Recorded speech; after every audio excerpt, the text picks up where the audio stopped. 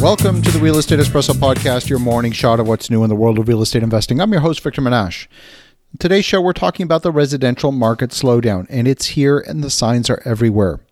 Nowhere is this more evident than in the hottest markets in the country.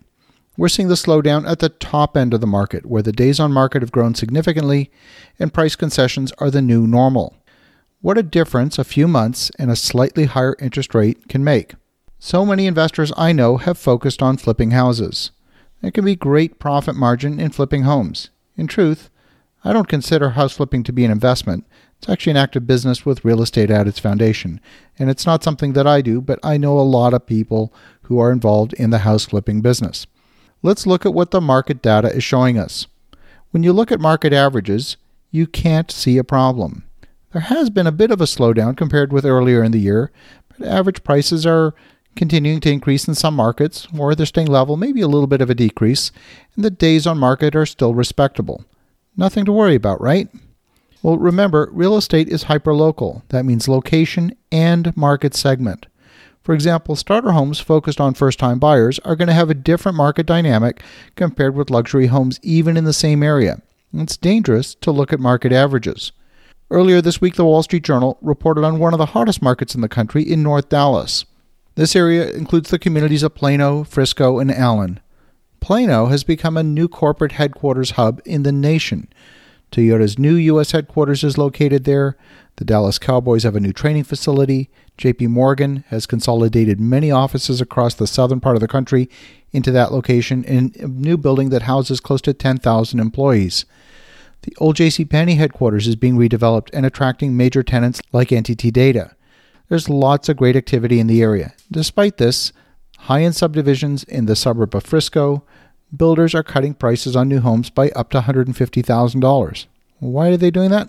Well, because nobody's showing up to the open houses and sales have dropped off a cliff.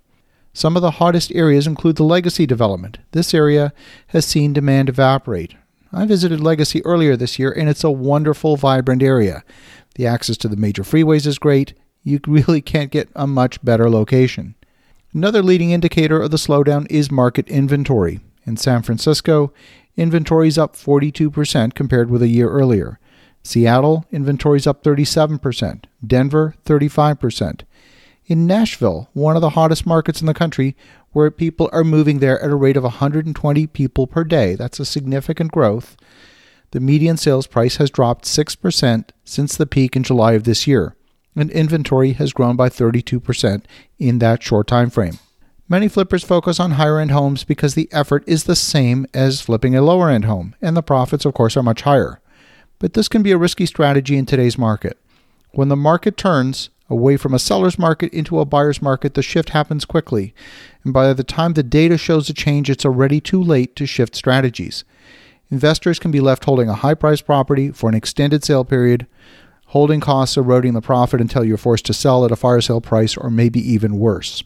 Some flippers might choose to convert the home into a rental property, refinance into a long-term bank loan, and hope for better times in the future. And that's a viable way of salvaging a bad situation, but you don't want to be there in the first place.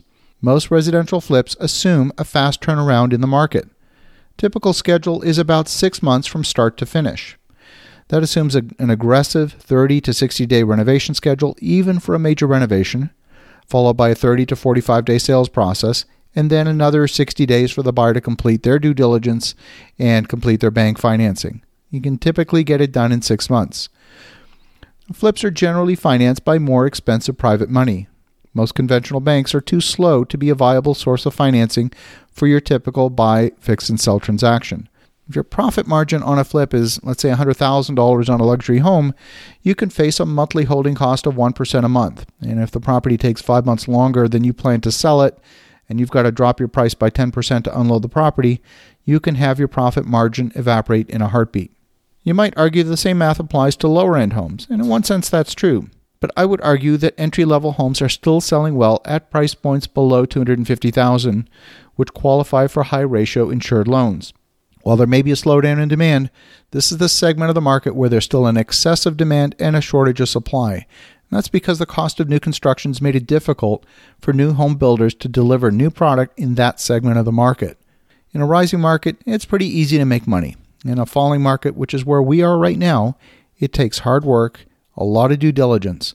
2 years ago, you could throw a dart anywhere on the map and still make money. And today, the market conditions are much more dangerous. It means being more selective to ensure your projects are safe. If you're thinking about that, take the time to rethink your strategy. Don't allow deal momentum to force you into the wrong deal. Have an awesome rest of your day.